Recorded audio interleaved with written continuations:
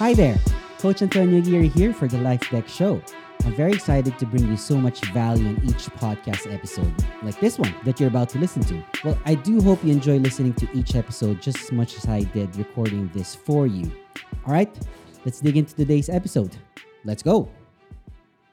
Okay, so we've been doing that since the 90s, DefTac. It's an umbrella organization that takes care of all the martial arts that we do. We do jiu-jitsu, we do wrestling, we did Sarian. You remember Sarian before? We do MMA, we do FMA, Kali Tactico, and everything. So DefTac is the umbrella organization for all of that. How many total students do you have right now with DefTac? We have more than 1,000 already through the years. We're the largest team in Asia. We have a nationwide presence from Baguio all the way up to Davao. Right. And how many affiliates do you have? Well, we used to have 40 plus. We had 40 plus before, and then we shrank down to about 26 because of the pandemic.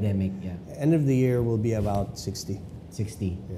And like how many trainers do you have now certified? With in every area, there's a certified trainer. At least one. Yeah, I make sure because we can't just put up one without certified. How do you maintain that quality with DefTac having it's so very many hard. schools? It's very hard. For example, with any big organization, there's always going to be one or two people who think they know better, try to do better, and they'll try to do underhanded things. So just like yesterday, we had Black Belt who's been with us for the longest time. Well, he does a lot of underhanded stuff behind my back, trying to plan, behind my back and everything. So just cut him off. Bye-bye. Okay. As you grow bigger and the horizon becomes wider and grander, there's always people who are going to try to bring you down, and do stupid shit because they couldn't do it themselves. So it is typical human nature. What do you call that? So when that happens, I'm a little older right now, and I don't like spending money in court cases, beating up people or whatever. So I just cut them off. Yeah. That's it. You don't want to be part of this what we're doing, then fine. It's okay. You build DefTac based on good relationships with people, right? Yes. Do you agree? Yes. Everything is purely relation. We have good bonds with everybody. We have good training and everything. It's surprising to see that majority, until way, only 1 or 2% turned out to be bad apples. But then the 98% still with us and going strong after 20-something years. So DefTac is in the passage of creating champions, yes, of fighters. Yeah, right? We have the largest kids team, largest women's team, largest adults, largest masters team, everything. We created the most champions. So, it's also very, very hard to maintain because there's a lot of people involved. But in the end, it all becomes worth it. We just did our General Assembly the other time. More than 300 people showed up. It was beautiful, seeing everybody from the whole country show up. And this wasn't even all of us. This was just like a little bit from the different gyms. So, if you're talking to a co-parent right now, who wants to have their children enroll in DefTac, but they're scared because they don't know what's gonna happen to their kids and stuff. Are they gonna get injured or what? What do you actually tell them? No, I tell them like this. I tell them to look at our kids class and look at what we've developed. We've had kids with mental problems, or psychological problems show up, behavioral problems in academics, just being generally shy. We've taken care of that, and we've created so many champions in the kids. Our kids team that we sent over to Russia did really well. All of our kids are champions, and it's actually different now. Before, I'd have to convince the parents, this is what it'll do for your kid. If you go to my gym now, we're always packed because we have good support from the parents, and the parents are the ones who are pushing the kids to become champions. It's different. I want my kid to be a champion. Can you help me? Sure, let's do it. And it's nice because we get to see the parents bond with the kids, and we get to bond with everybody. So it's a win-win for the parents. All of the kids I know from me that did really, really well had the support of their parents. Right. As in, you look at them, their parents just sit there and wait and watch their kids. Those are the kind of parents you want behind you. And I'm very, very happy that we've attracted those types. We also make sure that they grow up without egos.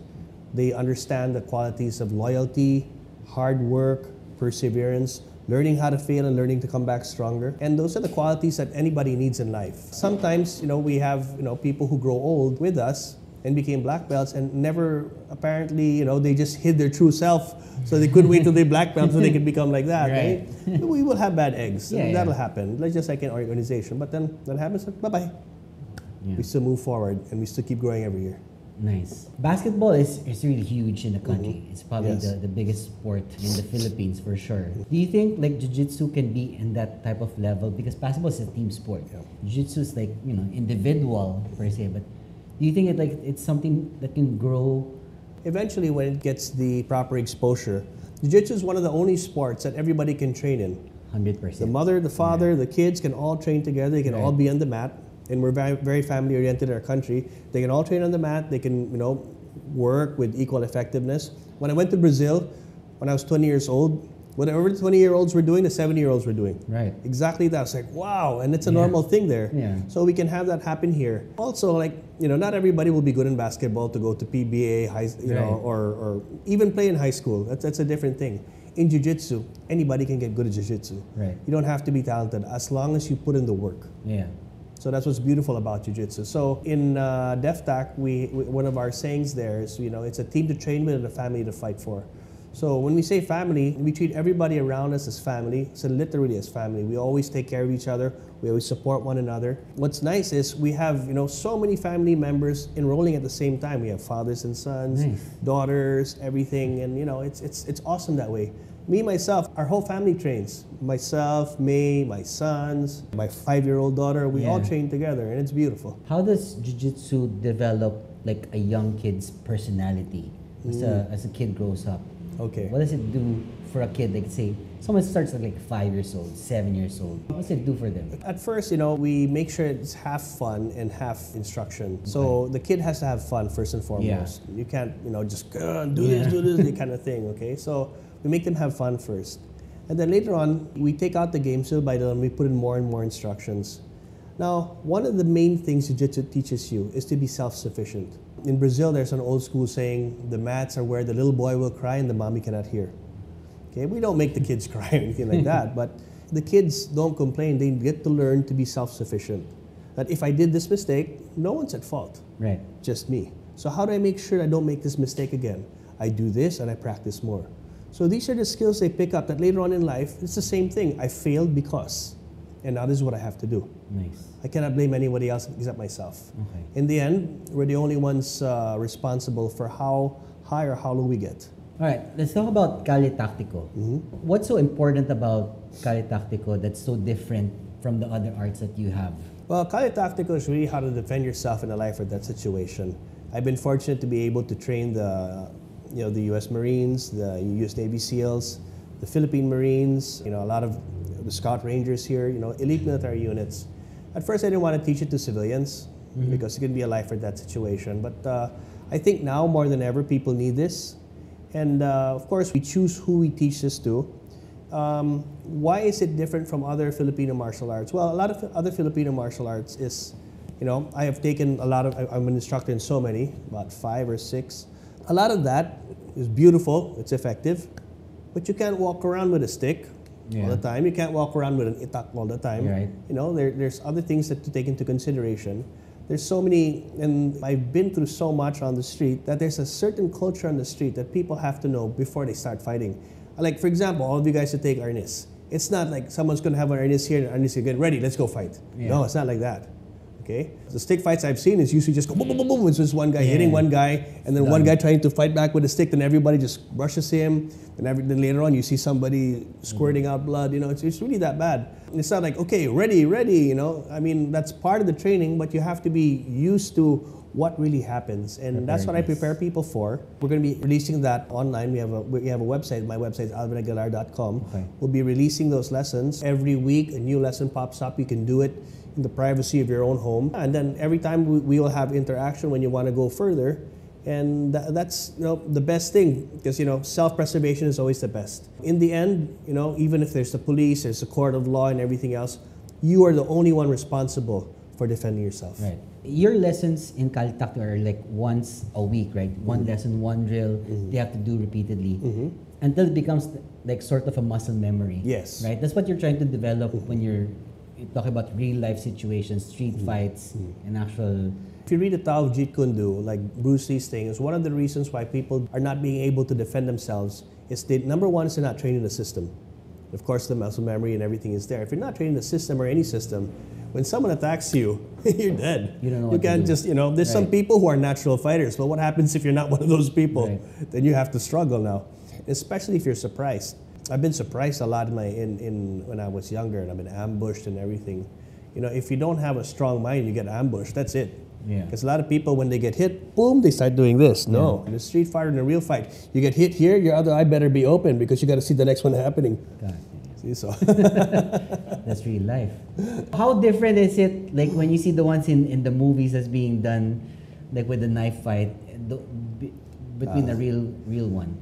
the ones in the movie, of course, you know, they have to show the knife and everything. If Right. you're a real knife fighter, you're going to make sure that they never see your knife. It'll be whoop, and that's it. You know, they hide Right. the knife right away. Right beside you and then gone. And that's it. It's gone. You always showed in your videos it's always to be stealth, Yes. right? Because you don't want to show your Yeah, your that's the knife worst thing. in It's like, public. hi, I'm a knife fighter, look. And then you Right. have all the witnesses and everything, you Right. know. Of course, you have to worry about the witnesses later on, even if you're defending yourself. Because let's say somebody was supposed to kill you and everything like that, and then you were able to bring out a knife and you use it against the person, even if it was legal and everything. But if the other guy doesn't know what the story is and he testifies against you, I saw him stabbing him, and then you know, you have no bail, you have to wait for the court case to finish. By that time, you're already an old man after 10, 15 years, you know.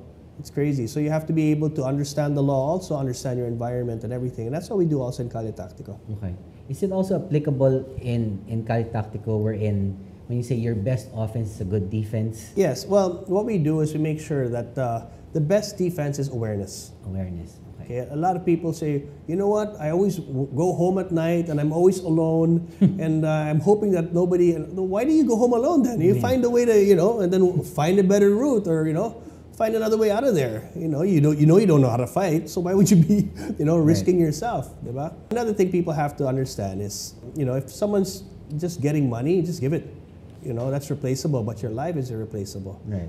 I'll give you a story real quick. We had a student, he was held up around near LaSalle with a knife. Okay, fought back, beat up the guy. It's okay, no problem. Second time, they came back at him again. Same people, held him up again. Guess what happened? He beat them up again. Okay, we're all good. Third time, they found him again. So okay, he's like, okay, business as usual. Shot him in the face, and that was it. Gone. All he had to do was give his cell phone.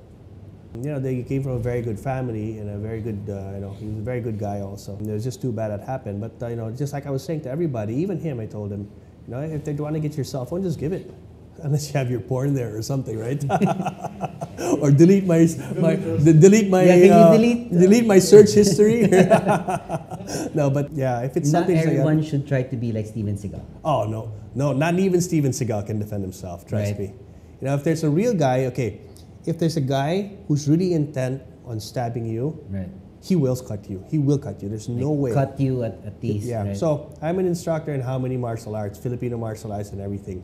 Look at how many scars I have being stabbed and everything. So, and I've survived, yeah, but you know, I still get cut. Look, see this? My finger almost got cut off. I'm here. I had 25 there. stitches here. You know, I had so many. So because you use that to defend yourself, right? yeah, this guy was left-handed when he got inside. I Like, didn't because even when you're feel gonna it. get cut, you're really gonna get cut. So you give spots where you could get cut and still live. I was expecting it from the right, but he was stabbing from the left. It's like, oh wow, what the hell? So it was that kind of thing. But yeah, and then this thing was really open like this. And then In your arms, which ones do you use best to defend yourself? Okay, real if- quick. If Okay, you real- don't have a knife. oh yeah, okay. So okay, I'll give you a quick lesson. So if you're going to defend yourself against a knife, there are parts of our body that can be cut. Okay, that's what you sacrifice. Okay, so number one is this. Okay, because it's all bone. Okay, it'll open up, yeah, but you won't die. Of course, you cannot block like this because if this gets hit, then you're dead. If this gets hit, you won't be able to move your fingers, right? So it's this. Because if you do this, look, if you do this, you'll be able to move your fingers Right. because this is connected to your fingers, right? So this is what you block with, everything here. Okay, next. When you block, okay, you cannot block this way because if I get the thumb, then you won't be able to grab anything anymore, right? So you're allowed to get these two cut off. And keep these three.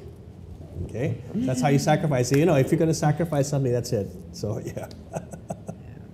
And that's what almost happened to me. See? This thing almost came off, actually. So if you looked at, if you see that scar Right, there, yeah. So this, my finger was hanging after a while. So we met a lot of colorful people during our youth. You live to tell the story. Yeah. Okay. Thank you so much for listening to this podcast episode. If you found value in today's episode, make sure to share it and tag me on your social media accounts, and I'll do my best to repost or comment on it. Follow me on Instagram at antonioaguirre.jr.